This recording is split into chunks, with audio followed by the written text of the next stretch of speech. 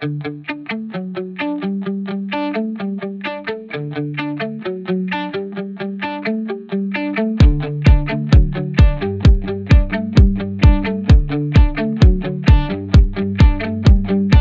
and welcome to another episode of the Project Purple podcast. I'm Dino Varelli, founder of Project Purple, and today we're on the phone with a very special guest of mine and of ours, the wonderful, the amazing, and the beautiful Tanya Smith. Tanya, thank you for joining us on the Project Purple podcast. Well, thanks for inviting me, and thank you for that very warm welcome. Well, that's just a prelude into what I'm going to go into. So for our listeners at home that don't know the name Tanya Smith, I was introduced to Tanya, it's got to be like 6 years ago. I mean, it was so early on in the evolution of what this all has become. And Tanya was battling pancreatic cancer still at the time. And I don't want to give away too much of your story, but we have just forged this relationship over the years. She's done a lot with us. She was our blogger for a long time and you know, is taking a break from that right now. And we hope she comes back at some point in the future. And we've gotten to know each other's families. She's East Coast originally and then now lives out in Colorado. But more than anything, I consider you a friend and an inspiration daily for your battle with pancreatic cancer. And from the bottom of my heart, for everything you've done for this organization and for this belief that I've had that we're on this mission to change the world and help people. It's been an inspiration to have you with us in every capacity that you've been with us. So with that, Tanya, I'd love for you to share with our audience your journey with pancreatic cancer, and you can go into the Project Purple relationship or you can leave that for later in the call. Well, great. Thank you. If anybody had told me, 5 years ago, 10 years ago, well, 5 years ago, I wouldn't have been surprised, but 10 years ago that I was going to have any connection to pancreatic cancer, I wouldn't have believed it. Really, I think back to my younger self, and all I knew about pancreatic cancer was, that was the one scary cancer that nobody wants to get. And I am coming up on my 5-year anniversary, which is November 18th. So you'll have to bear with me. It's a little bit emotional for a number of reasons. And Project Purple has played, a big part in my life from the diagnosis and my relationship with the organization forward. I'll just go into, a little bit about how I found out that I had this cancer. I was 44, sorry. And I had, the summer of the year I turned 44, I had fulfilled a lifelong goal of mine of running my first 100-mile race. I started running in my 20s, and I had been an avid marathon runner for many years and kind of always had in the back burner that I wanted to do a 100-mile race. And so the year that I was 44, I did actually come back east and I ran the Vermont 100. I was in fabulous shape. I felt great. I finished in the top 10 for females, came home, ran and won the 100K at the Bear Chase, which you were recently at, and then weeks later I was in the hospital having my surgery for what turned out to be pancreatic cancer. Tanya, can I jump in real quick? Yeah. So go this is so fascinating to me, and interviewing so many survivors and hearing how they were diagnosed and that journey, that initial journey that they go through. So you go to Vermont, and that, I know for those folks listening at home, I mean, 100-mile race, a marathon is nuts, right? Let's just put this out there. Like, running a marathon is nuts. The less than 2% of the world's population has completed a marathon. We just came off the New York City Marathon. We had 90 plus runners finish it. Now you're talking about a 100-mile race in Vermont, which is not, now for the folks listening at home who don't run, we're talking about, what was the elevation in Vermont? I mean, you're out in Colorado now, but I mean, the elevation's vast there, but in Vermont, that race is not flat at all. No, it's not, quote unquote, the hardest 100 I've done, or it's not the hardest 100 out there, but It is. Vermont is deceptively difficult. There's over 15,000 feet of elevation gain and loss over the course of the race. You're running in the mountains of southern Vermont. It's absolutely beautiful. And the reason that I chose that race was because I have children, and my husband wanted to come and pace me at it for the finish. And we were able to leave our kids with my parents because they live in upstate New York. Yeah. And it's it's funny because people will say, well, Vermont doesn't have the elevation of a Colorado race, but every single person I've talked to is like, it's very deceptively tough. It's rolling up and down.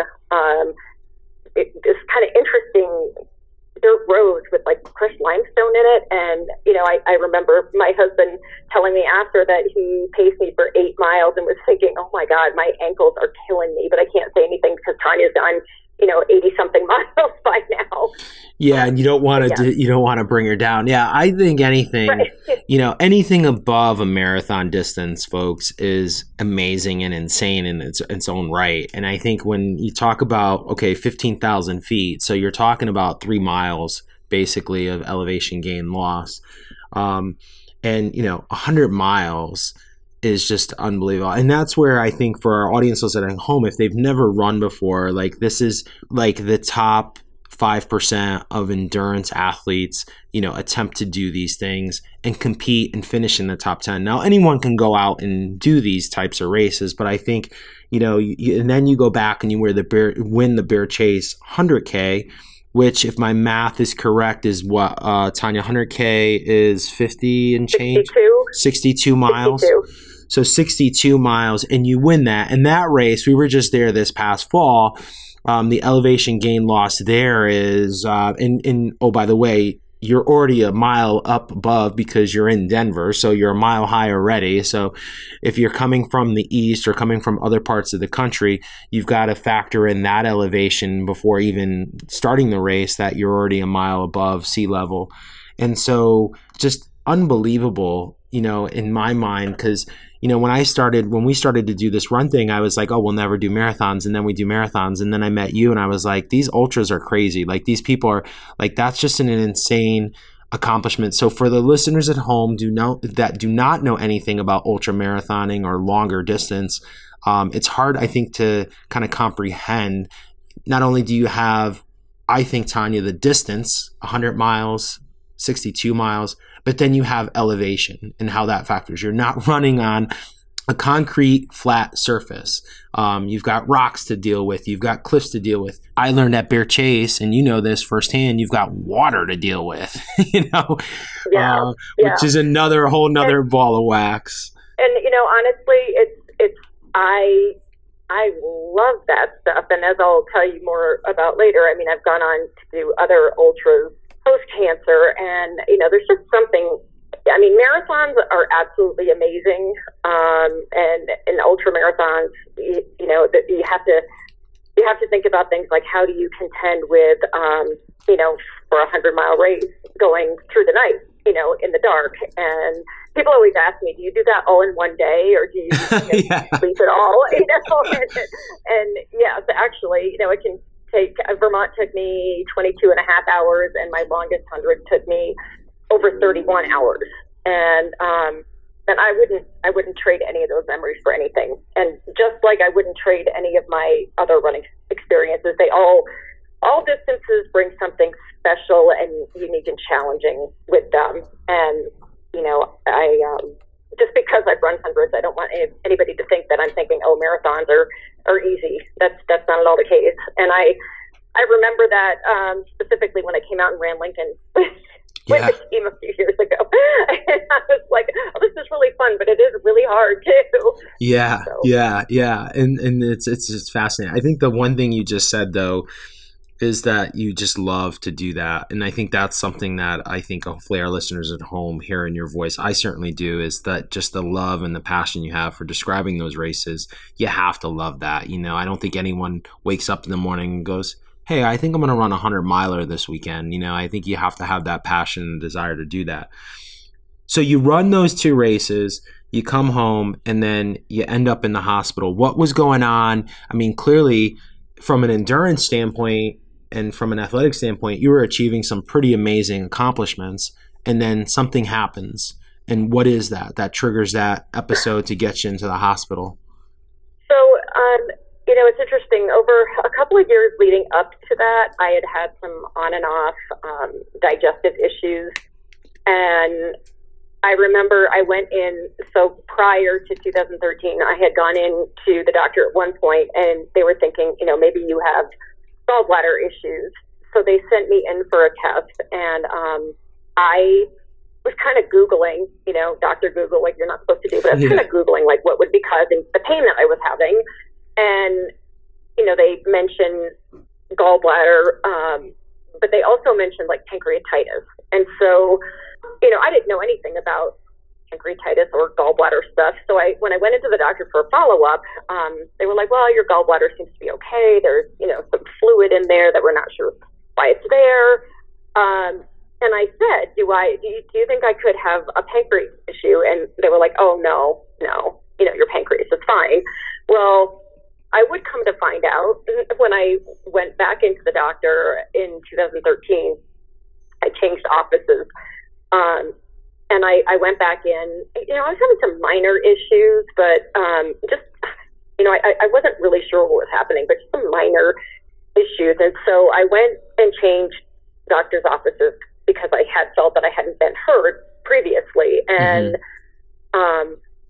when I went in, the doctor, he's actually a sports med guy, is my primary care doctor. And he said, well, if you run all these races and you don't think something's right, I'm going to order a CT scan.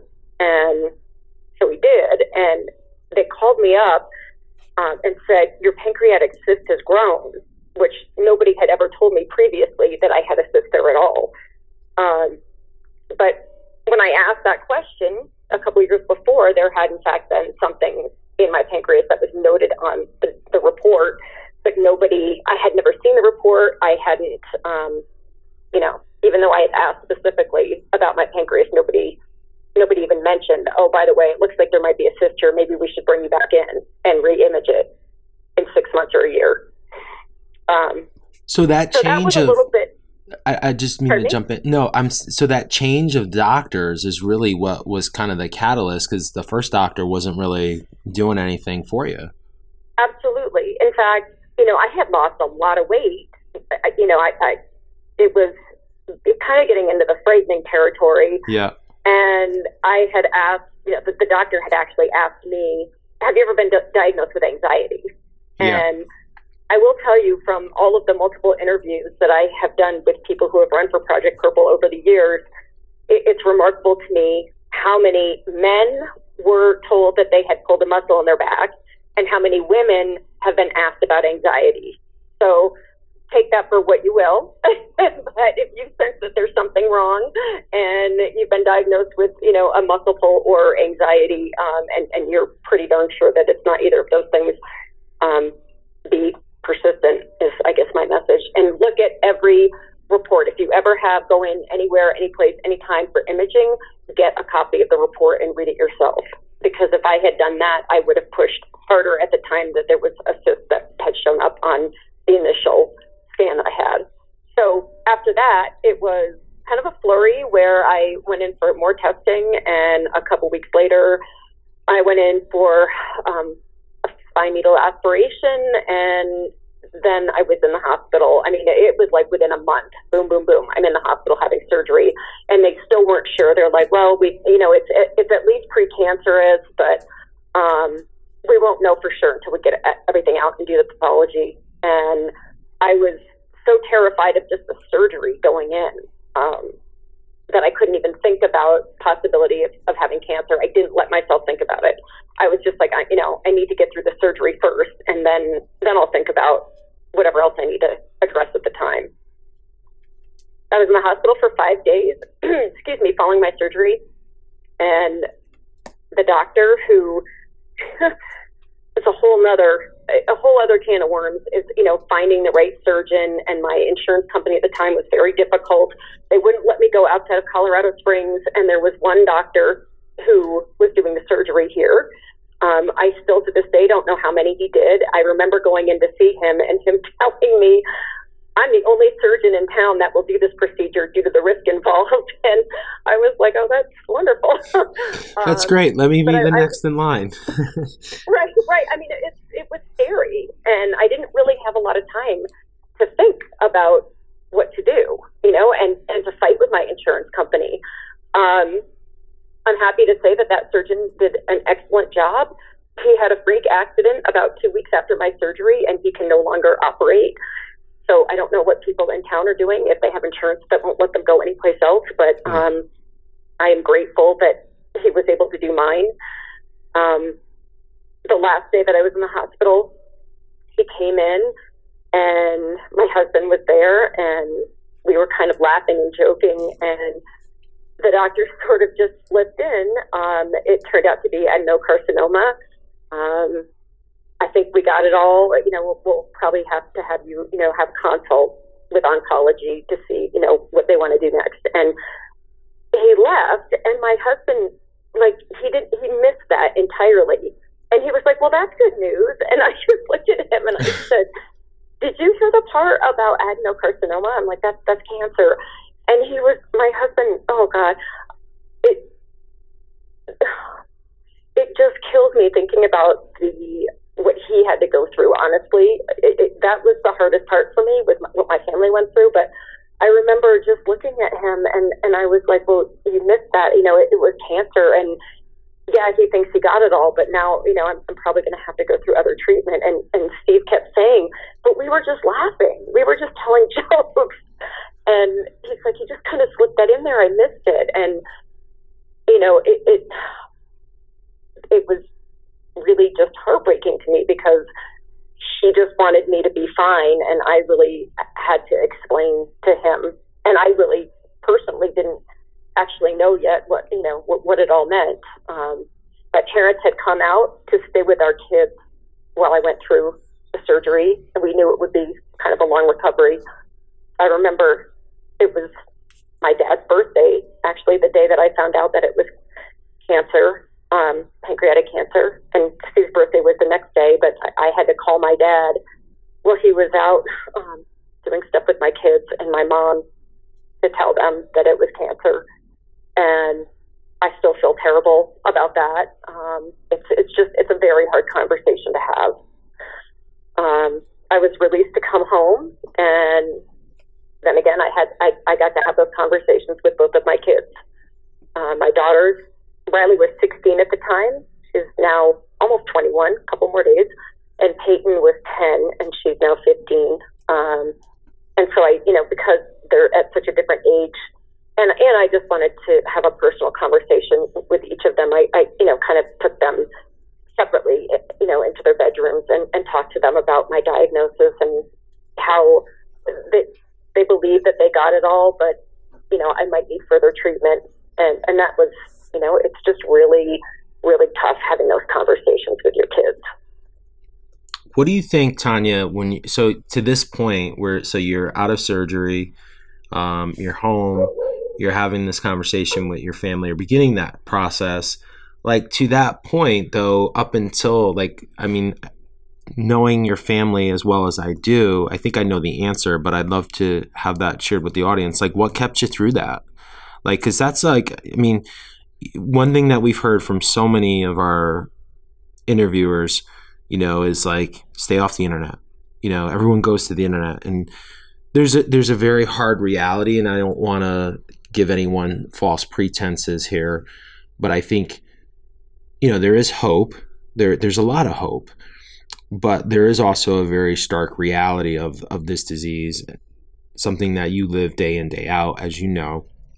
But during that time, when you're going through this month, 2 months, 3 months, through this journey, through this surgery, what kind of got you through that? Okay. It was about 3 months from the time that I first realized I needed some testing through, the surgery and then the start of chemo.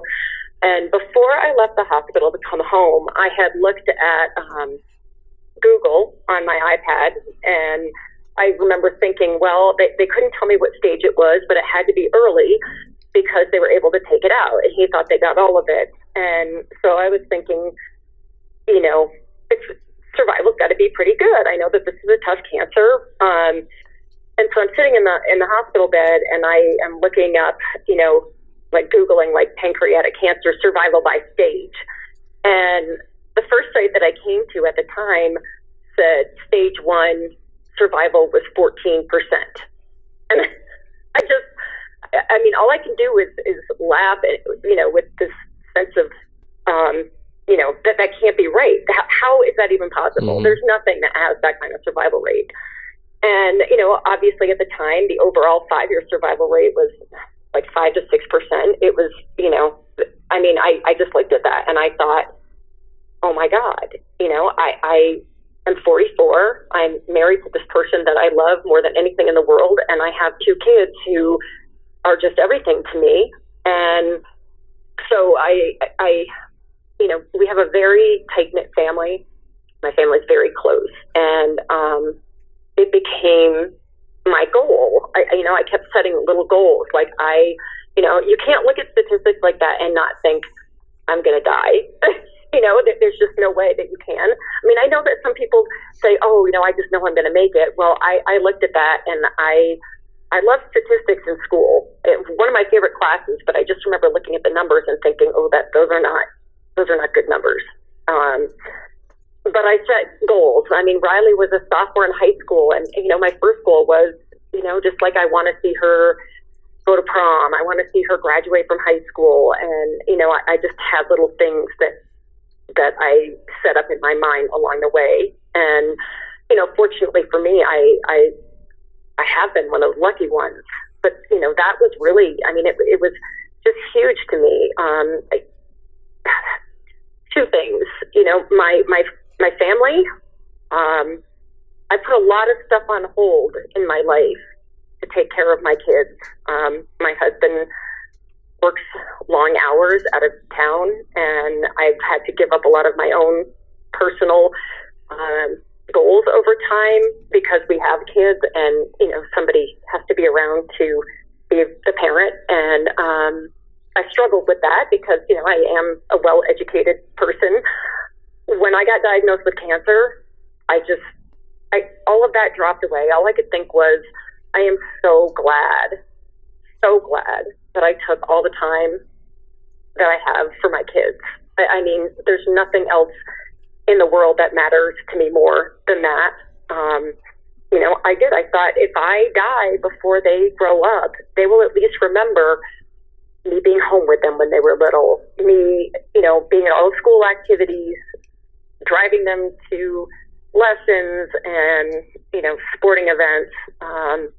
The sacrifices just became completely clear to me that was what I needed to do.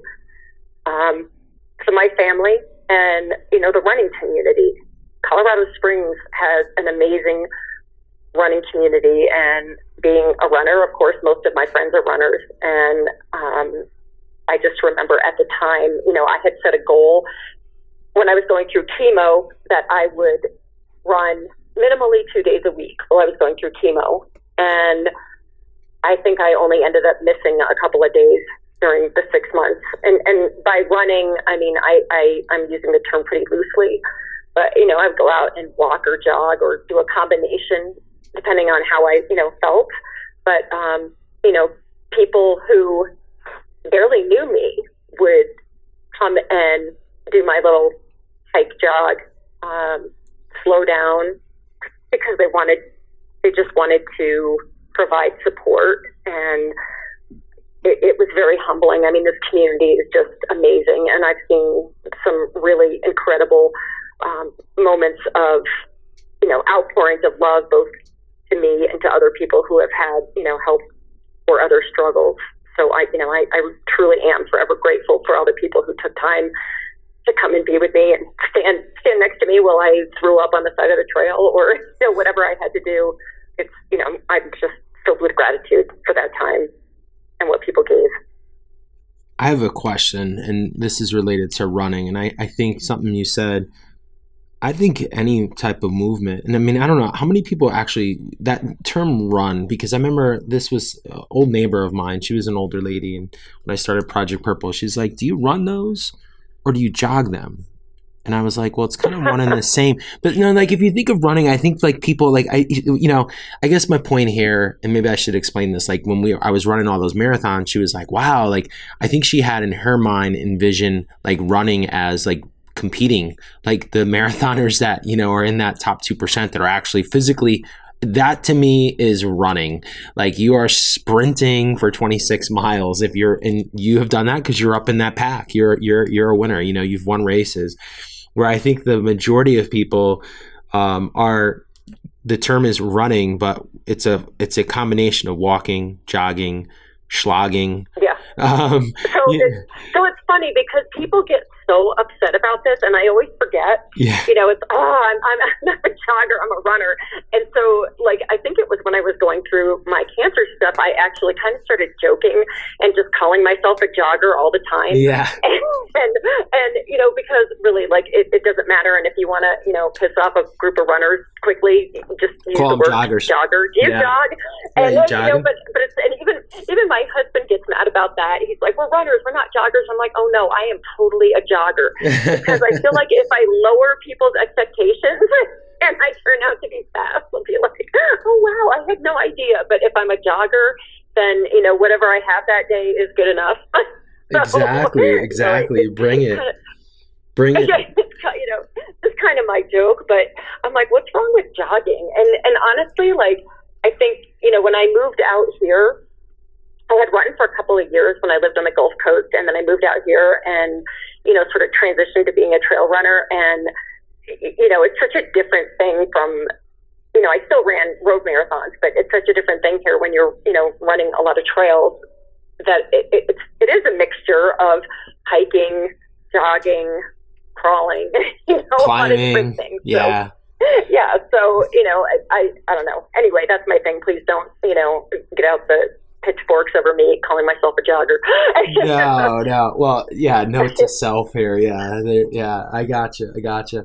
So you go through, to get back, you go through the surgery, you're sitting at home, you get through it, and I've said, you always should have a third person in the room with you to anyone who's ever been diagnosed, because if you have your spouse or significant other there, they're thinking on how they're going to get along the rest of their life potentially without this person. The person who's battling is thinking, how are they going to get along? And then the third person's kind of taken in, and family is so important to get you through anything, and how big your family is not really important. It's just important to have family there with you.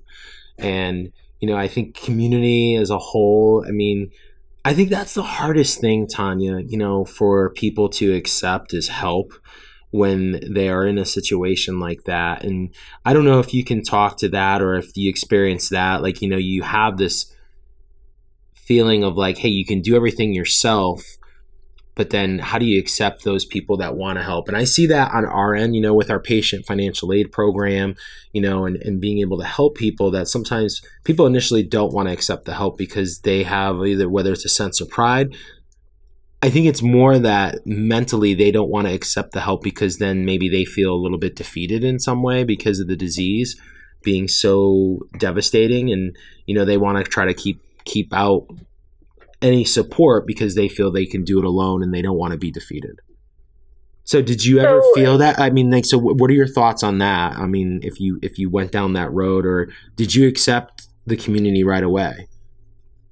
Well, so it's funny that you asked that because, this is not the first time that I've gone through some pretty difficult things health-wise in my life. And, and I was a military wife and lived far from my family and, out in Colorado. My whole family is on the East Coast, so we have nobody. And I get close by and, I always, I do everything myself. I do it myself. We, Steve and I, we get it done. It doesn't matter how hard it is. We do it. And, we don't ask for help. Mm-hmm. And this is when I learned an important lesson about allowing people to give what they are comfortable with giving. And, immediately one of my very best friends, Jenny Brooks, who has run for us. Yeah. She is an amazing, dear friend of mine. And she had set up, a food train and organized recognize that, and that was really wonderful. And it's such a small thing, but it's such a big thing, though. I think like that, like people think like, oh, it's such a small thing, but I think it's such a big thing. It is. No, and this is, since my own experience, when other people are diagnosed with cancer, and people are like, what can we do? And, I am absolutely like, food is a big one because, my husband, on the days that I had chemo, he would cook dinner for the kids, but, because I was sick, but, like I said, he's gone very long hours every day. And so, for me, if I wasn't feeling well, the last thing I wanted to do was cook. And interestingly enough, people brought over warm meals, but one of the best things I found was my friend Debbie, who's also run for us, she would go to Costco and pick up frozen dinners and bring them over. And so I could just put those in the freezer and, if I had a bad day and hadn't planned ahead, I can go down in the freezer and, get this lasagna from Costco. And that was really, really helpful too. Just having stuff on hand because you just don't know. You don't know what every day is going to bring. Eventually you get into a rhythm, but 1 week you may be really sick on Tuesday, and the next week you may not be, and the week after that you might be horribly sick on a Thursday, and it just kind of keeps you all off balance. But it was, as being somebody who's always been incredibly independent and self-sufficient, it was that is my gift to people who love me, was accepting help. And I think that it's really important for people who are going through something like cancer, that it's, people love you and they want to help and they want to do something. And it's important to let them do what you feel comfortable with. And, I always suggest things to people like, offer to go over and clean the house, offer to babysit the kids, offer to do those things that allow the patient and or spouse to not have to either do, those physically demanding things or, to have some emotional respite, to allow some time alone, for husband and wife or what have you to not have to entertain little kids for an afternoon, either so they can rest or so that maybe they can talk about important things that need to be addressed. It's a gift for both the patient and for loved ones to be able to, give and receive help. I think it's important. I think those were so spot on.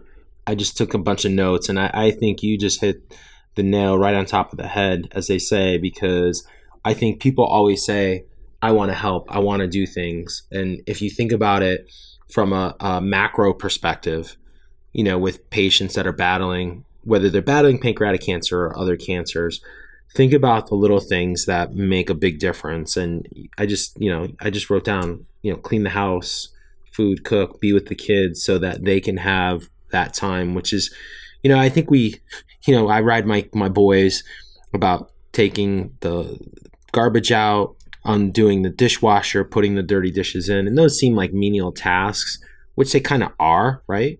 And that helps to teach, responsibility for our children, for my boys, at least I think so. But doing that for someone else means that they can focus and do things for themselves or have that time, like you said, to either rest or have those discussions or have quality time with their spouse to be there and not have to worry about that. So I think a lot of times people think like, oh, I'm going to do this, I'm going to donate money, which is great, if they have GoFundMes and stuff like that, but it could be something as simple as just going over to help clean the house, which is... absolutely. And those are things that it's, I've become, this has been sort of my little drumbeat over time is, practical things. I'm a very practical person, and, just the little things that you can do to make the person's life easier. And of course that's going to be a little different for everybody, but, as a mom, I just think, it was like I had a couple of friends who,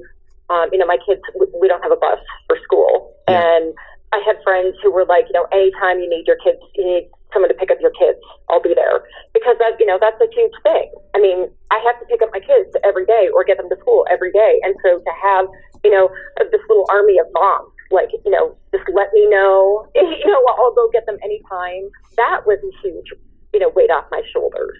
And I did. I came, I had to become comfortable sometimes with contacting people and saying, hey, I was in the hospital still the first time this happened. And, Steve, when I was in the hospital, we had this like horrible snowstorm, lots of snow, lots of ice. And, my parents were a little afraid to drive.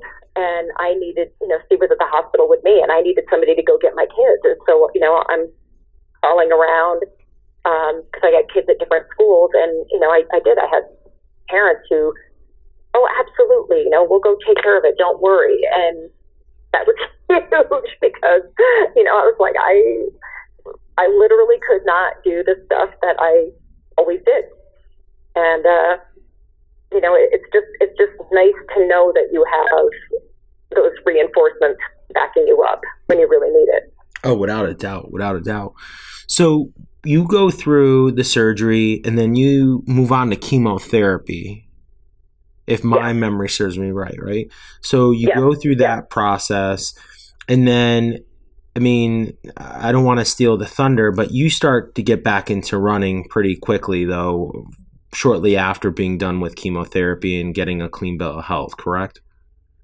Oh, gosh. Well, I had my surgery November 18th, 2013, and I went back in to see my surgeon, a couple times, and, I think a few days after I got out of the hospital, he wanted to check me. And then he told me I could start running 4 weeks after my surgery, which probably should have been 6 weeks, but he told me 4 weeks. 4 weeks? Yes.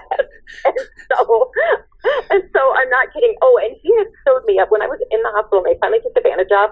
The nurses were looking at it, and I'm like, oh, he really sewed you up weird. And he said, he was like, well, I did that in case I had to go back in, which, that blew my mind, because I was like, I didn't even know that might be a possibility. Yeah, okay, so do you leave like something inside that he needed to go back in? No, I'm just joking. Well, that's not really a joke. Yeah, but it was like, I've never heard that before.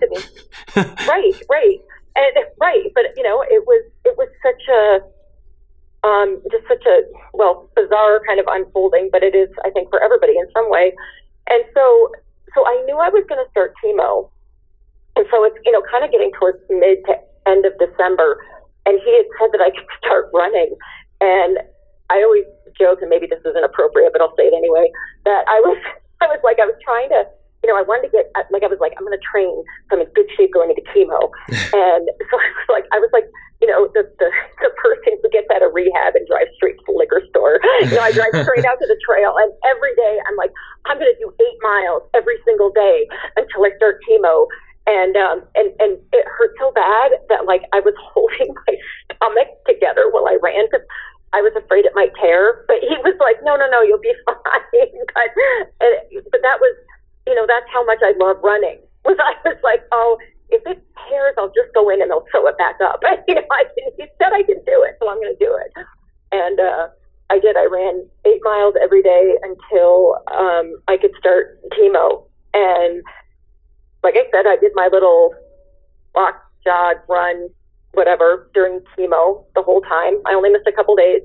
And then, right after treatment's finished, I had been exercising, but, as time goes on, you just get more and more tired. And, I certainly wasn't in great shape. I did run, my husband and I ran 125K together when I was going through chemo, and I just remember like feeling like I was going to pass out, during it. But I was like, I really have to get to the finish line. I pushed myself a little too hard.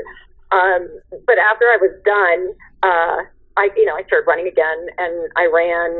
Let's see, I hadn't yet gotten my chemo port out. I finished chemo June 16th or 13th.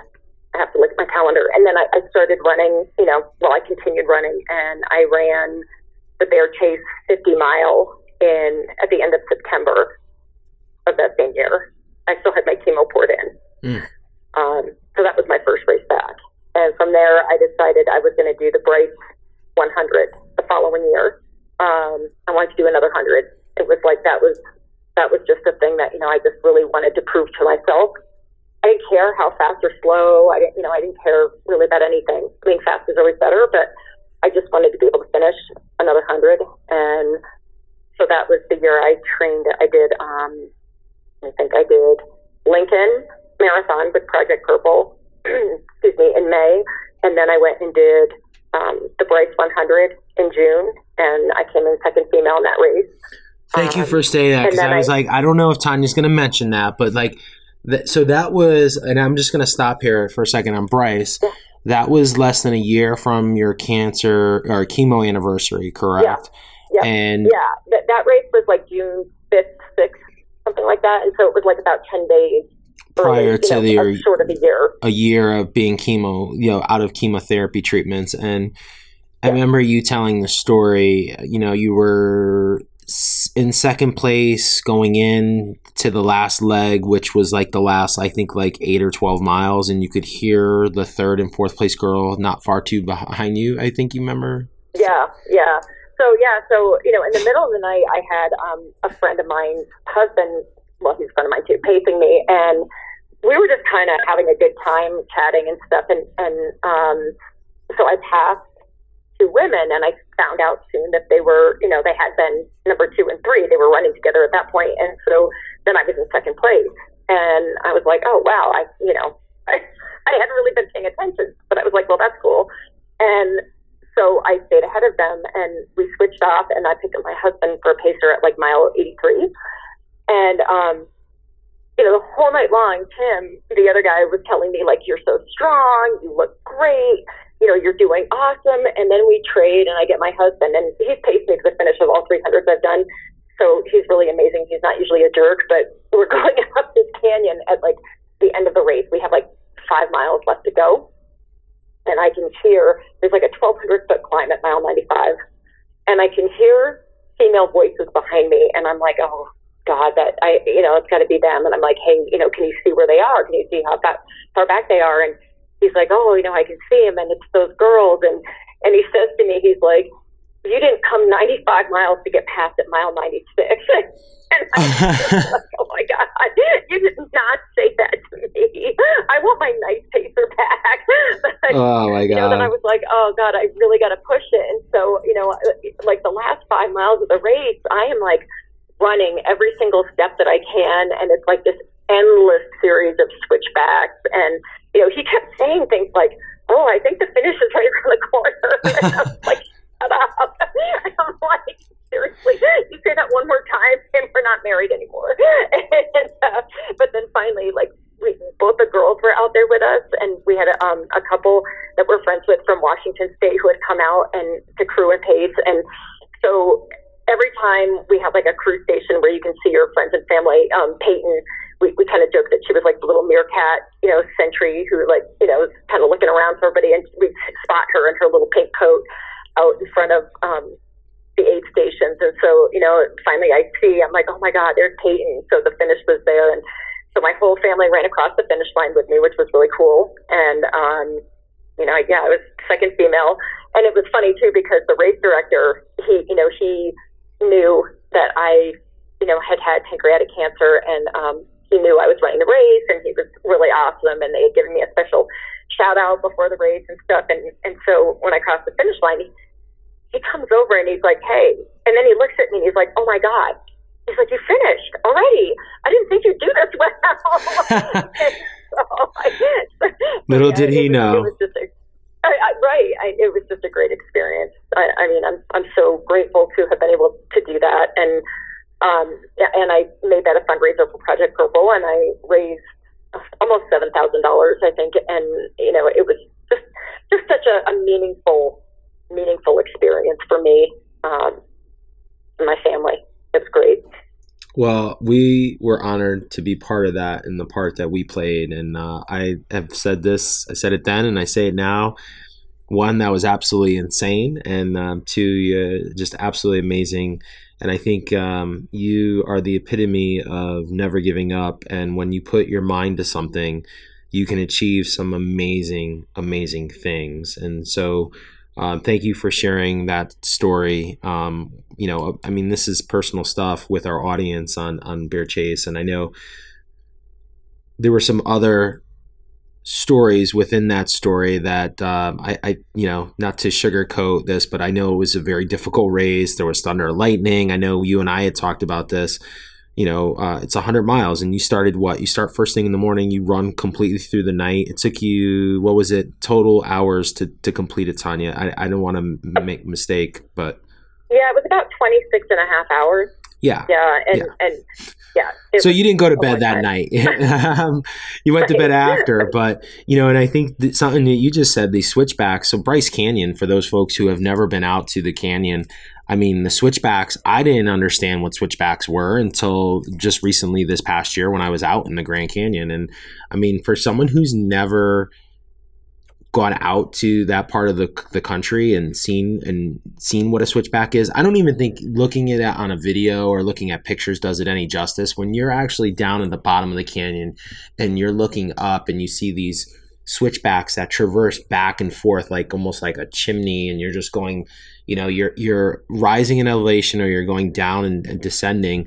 It's just super intimidating. And one slip and you could easily fall off, right? If you're climbing in elevation and, you're constantly moving on your feet. So again, it's amazing what you were able to accomplish. And I know that race, there were people that dropped out due to the weather, right? Because there was thunder and lightning at night and people were fearful of getting hit by lightning.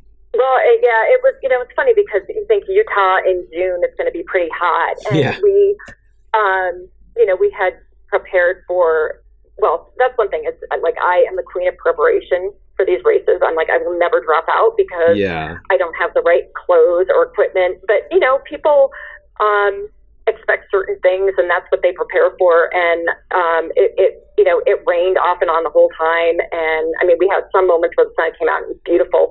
But there was one point where it was the scariest storm. Well, I have to say, one of the two scariest storms I've ever been out in my life. And, getting pelted with hail, large hail, and lightning that was like all around. Like one guy had poles and he got knocked over because the lightning like hit so close to his poles. But I made some friends in that stretch because I'd been running by myself, and we were going up to like the high point on the course, and I caught up to a group of people, and it was just terrifying. And I know probably you don't really want to be in a group of people, but I was either going to do that or cry by myself. Yeah. So I made friends until that. So I mean, that's the cool thing about ultras is you make friends under some interesting circumstances, but when I got to the turnaround point, I know there was, a group of people who were, sitting by a fire and warming up and, saying like, this is a good day to come run 50 miles. And I just looked at the guy that I had, made it into the tent with. And I was like, get some food and get out of here. Cause we didn't come here to do 50 miles today. We came here to do 100. And we both finished.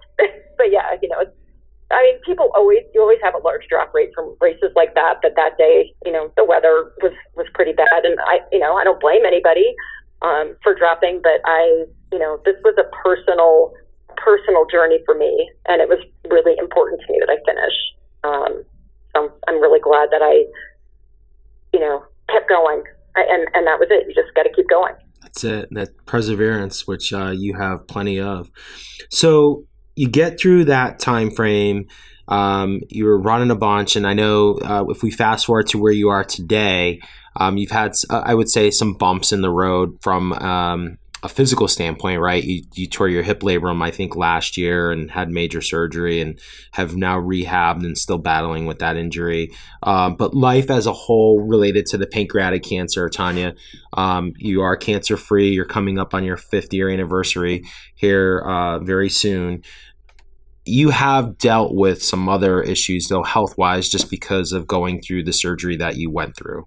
Yes. In fact, next week I have my CT scan, and then the week of Thanksgiving, I'm going to see my oncologist, hopefully for the last time, or, you know, at least maybe we'll spread out visits. I'm not sure yet what he wants to do, but I don't anticipate any issues. I mean, of course, we all know how that goes. And, you know, with all that being said, I mean, usually people will ask me and I'm like, nope, you know, no more cancer problems. I'm clear. It's not coming back. And then, you know, like I'll see on Facebook that a friend of mine who, you know, was cancer free for years, like, oh, they see something on my liver now, you know, and it's like, how long has it been? 6-7 years. So, you know, there's always that reminder that sometimes things just happen, and, you know, that I don't think you ever feel like you're totally in the clear. But I would say 95% of the time, I feel like I'm fine, you know, as far as that goes. But yeah, you know, ignorance is bliss. And I think, you know, before I had cancer, you know, I thought, well, you have cancer, they get rid of it, and the treatment's pretty crappy, but then you go on and, you know, life is happily ever after. And it's just not really true. You know, I mean, yes, life can be happily ever after, but, you know, you're just left with effects from the surgery and the treatment. And it doesn't mean that, you know, life is terrible or I'm whining, but it's just something that I was not aware of. And I think most people are not aware of the extent of things that you can be left with forever after. You know, digestive issues for a lot of pancreatic cancer patients who survive can be pretty rough. You know, in some instances can be limiting in terms of you know, I mean, I know people who have had such bad problems after a Whipple that they tend to need to stick pretty close to home, or, you know, stick close to places where there are, you know, easily accessible restrooms. In my case, I've had insulin issues that took a while to figure out because my pancreas doesn't make enough insulin. Mm-hmm. So that's a challenge because it's not a straightforward diabetes, but, you know, it's the insulin control is just not where it should be. So, you know, I have to monitor that and make sure that I, you know, carry food with me and I have insulin that I'm supposed to inject if my blood sugar goes too high, and then, you know, sometimes it crashes really low. So that, you know, that's been a little challenge that I've faced, and, you know, in particular because it's not completely straightforward. So, you know, doctors are still learning so much. There's a lot they don't know. And I think, you know, in this particular case, with pancreatic cancer, you know, you're talking about a vital organ. And for a long time, they didn't have enough people to worry about anything beyond just how are we going to get you to survive more than a couple months. And, you know, now, fortunately, there are people like me who are, you know, kind of demanding, you know, like I want to go out and do things. I want to live an exceptional life. And, you know, I want to run 100-mile races. And, you know I ran Run Rabbit Run in 2016. That was the last 100 I ran. And I was really struggling with my blood sugar at that point in time. And, you know, I was fortunate that I had a guy, my friend Larry DeWitt, who's also ran for us. Yeah, Larry. He came out and he is just an amazing person, and he's a mountain biking coach at one of the high schools here in his spare time, and he had a type 1 diabetic student that he worked with, and so he had gotten certified to work with diabetic students, and so you know, having him with me in the night portion was just awesome because, I mean, we got into such a great conversation that I forgot to eat and he forgot to remind me. And then all of a sudden my blood sugar crashed and like bad. I mean, bad. And he was just like, oh no, I'm out here to take care of you. And I'm talking your ear off. But, you know, he just kind of pulled it back and got some sugar in me. And, you know, he, after that was, you know, good about reminding me, to, you know, kind of keep the sugar going. But, you know, it's just things like that it's not the end of the world, but it's not straightforward. And, you know, when I went into my oncologist the first time and I was like, you know, I don't feel great. And he's just like, well, you look great. And I, you know, but I was like, but I want to run another 100-mile race. they don't hear that every day. And so it's, it's a process for them to figure out how to help patients who are, young and still very active. And it's a process for patients to demand more and to teach doctors that it's like, these are the issues that I'm facing and what can we do about it? For a while I felt guilty because I felt like I should just be accepting of the fact that, I was going to have issues and, I'm still alive. But I frequently go to University of Colorado in Denver, which is a teaching hospital, and I found doctors there who are just amazing, and they're curious, and they want to help because they're learning. And, that's having doctors who want to learn from you. You can't put a price tag on that. It's just amazing, to have people who are like, I can pick and choose my cases, but you're a really interesting case. So, I want to see you. I'm very grateful. I couldn't agree with you more. People. Yeah, I couldn't agree with you more. And you just said something that's so powerful, Tanya, is the doctor thing. And, I guess this is a great segue. And one of my questions, and I've got 2 questions left here for you, is what advice would you give someone who just got diagnosed that might be listening to this podcast? And, what advice would you give them being in their shoes, naturally hindsight being 20/20 for you, going through what you went through? Okay, so a couple things. As I mentioned earlier, I was always the one that would research things. Like, if there was a problem, I would research, what are we going to buy, or how are we going to fix it, or, what.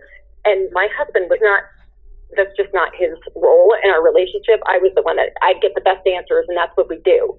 And, when you're diagnosed with something and you have everybody coming at you, we got to do this, we got to do that, we got to do it now. And I was trying to be the person to make those decisions and fight with my insurance company. And you just can't do it all yourself. You need somebody in your corner who will help you kind of work through things in your mind. And, that's just never going to be my husband. He's wonderful at so many things, but he was just like, he didn't want to know. He didn't want to know survival rates. He didn't want to know anything. He was terrified. And so, that's where I'm like, find somebody. It doesn't have to be your spouse. It could be a sibling, a friend, but find somebody who will help you sort through what your next steps are going to be. So that's number 1. Number 2 is get more than one opinion. If you live in a small town and, there's some pretty cookie cutter treatments right now for pancreatic cancer, but you need to go to one of the top cancer centers and get a second opinion, and maybe go to another one and get a third opinion.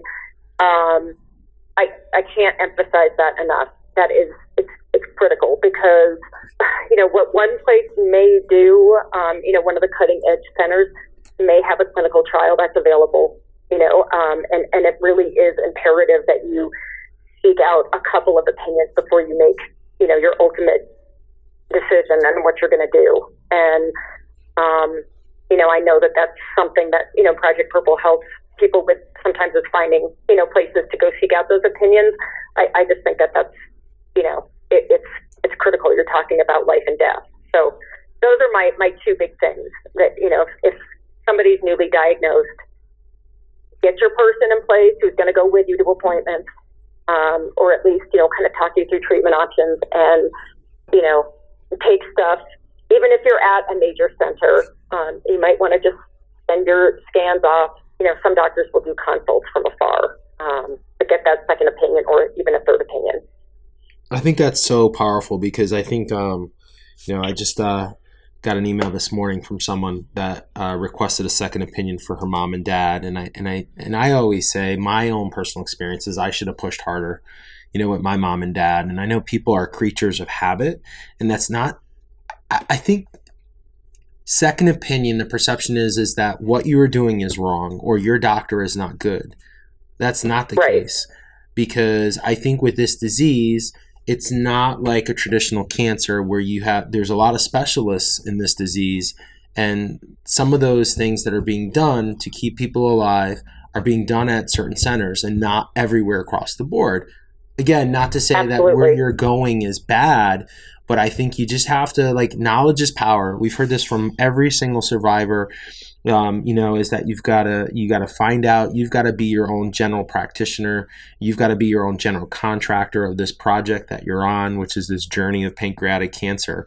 And just because you're going to seek information somewhere else doesn't mean that anything is going wrong with your current situation. It's just a matter of educating yourself. And, it's almost funny, Tanya. I think, like, people will go to get a second opinion about their car or other things before they think about getting a second opinion for their health. Like, it's just really fascinating to me that happens. So thank you for sharing that advice, because I think that's really important. And if I could just add on that note briefly, I know I have sent other people, in my area to the doctor that I currently see, as well as to other places. And, there was one gentleman that I knew who I was introduced to through friends, and he fought going to Denver for a long time, but we've got some really good doctors up there now, and finally he went, and he was texting me afterwards, and he was just like, I really wish I had come here first. Mm-hmm. And he was kind of kicking himself, and he passed away a few months later. But I think he really believed that he could have had more time if he had gone earlier, because they were doing completely different things.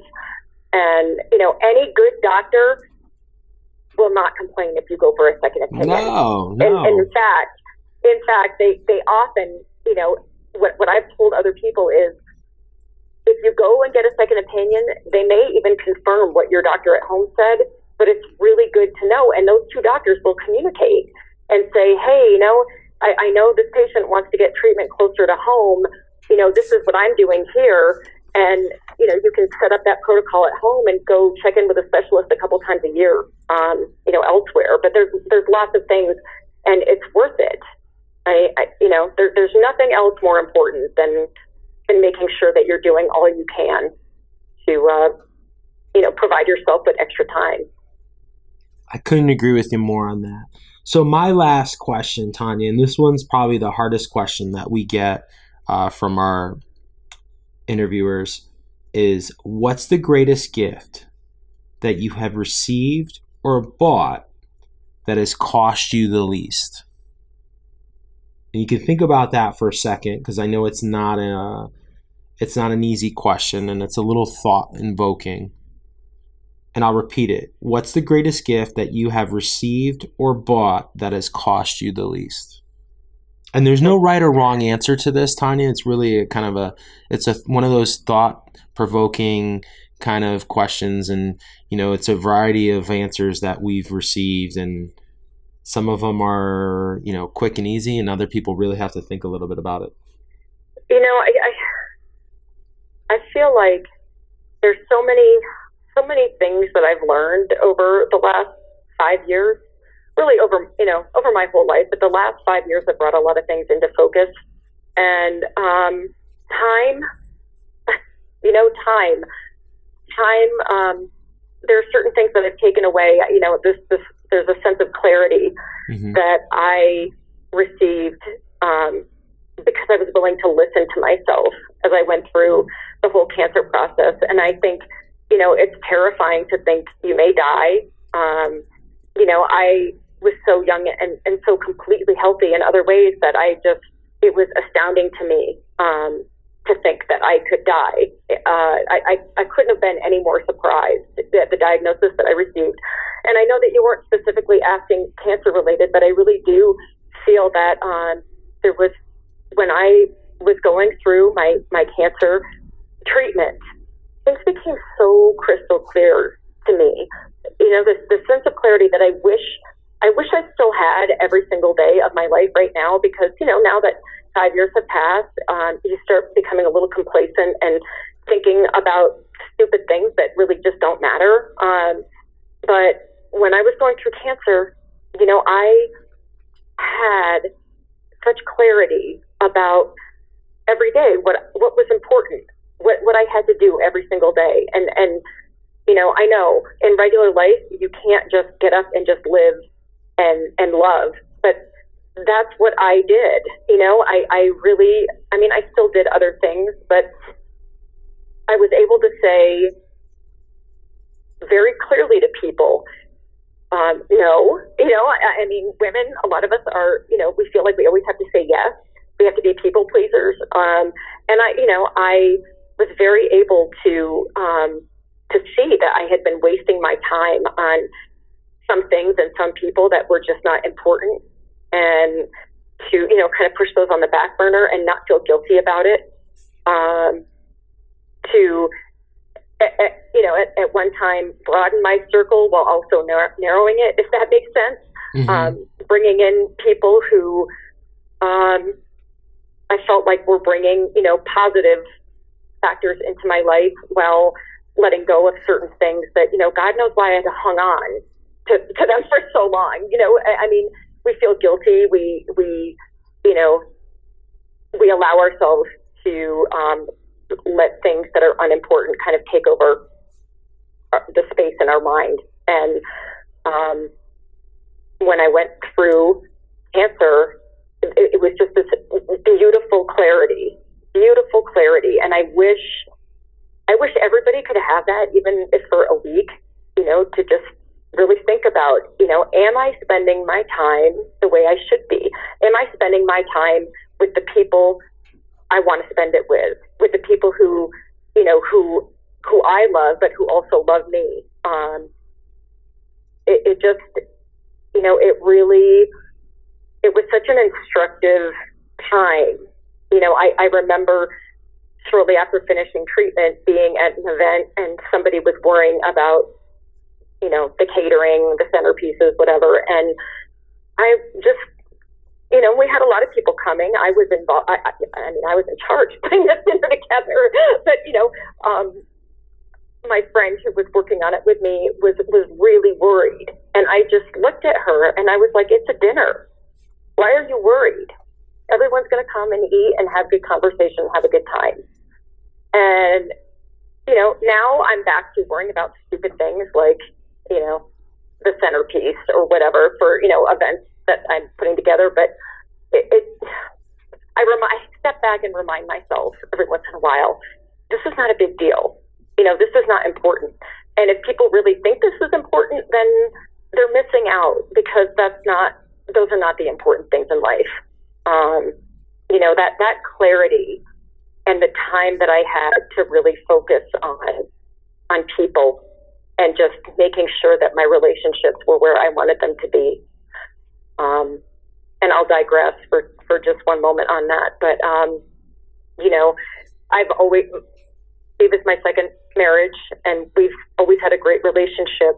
But we've never been like the cuddly, touchy-feely type. And I think for a year after my diagnosis, we would go to bed every night spooning, like every night. And, then eventually I'd roll over to my side of the bed. But it was terrifying. And I was so afraid. I wasn't afraid of dying. I was afraid of leaving my family without me, because I had always been, as they call me, the glue, and I used to look for women. I would cry thinking about my husband ending up alone, because I loved him that much. And I would look for women for him. I would say, if I die, I want you to go out with her, because she's a good mom, and she runs and she skis, and she's just a great person. She's got a good job. And he would get so upset with me. But that's when you love somebody as much as I love my husband, you don't ever want them to be lonely and to be hurt. And, and I saw that clearly also.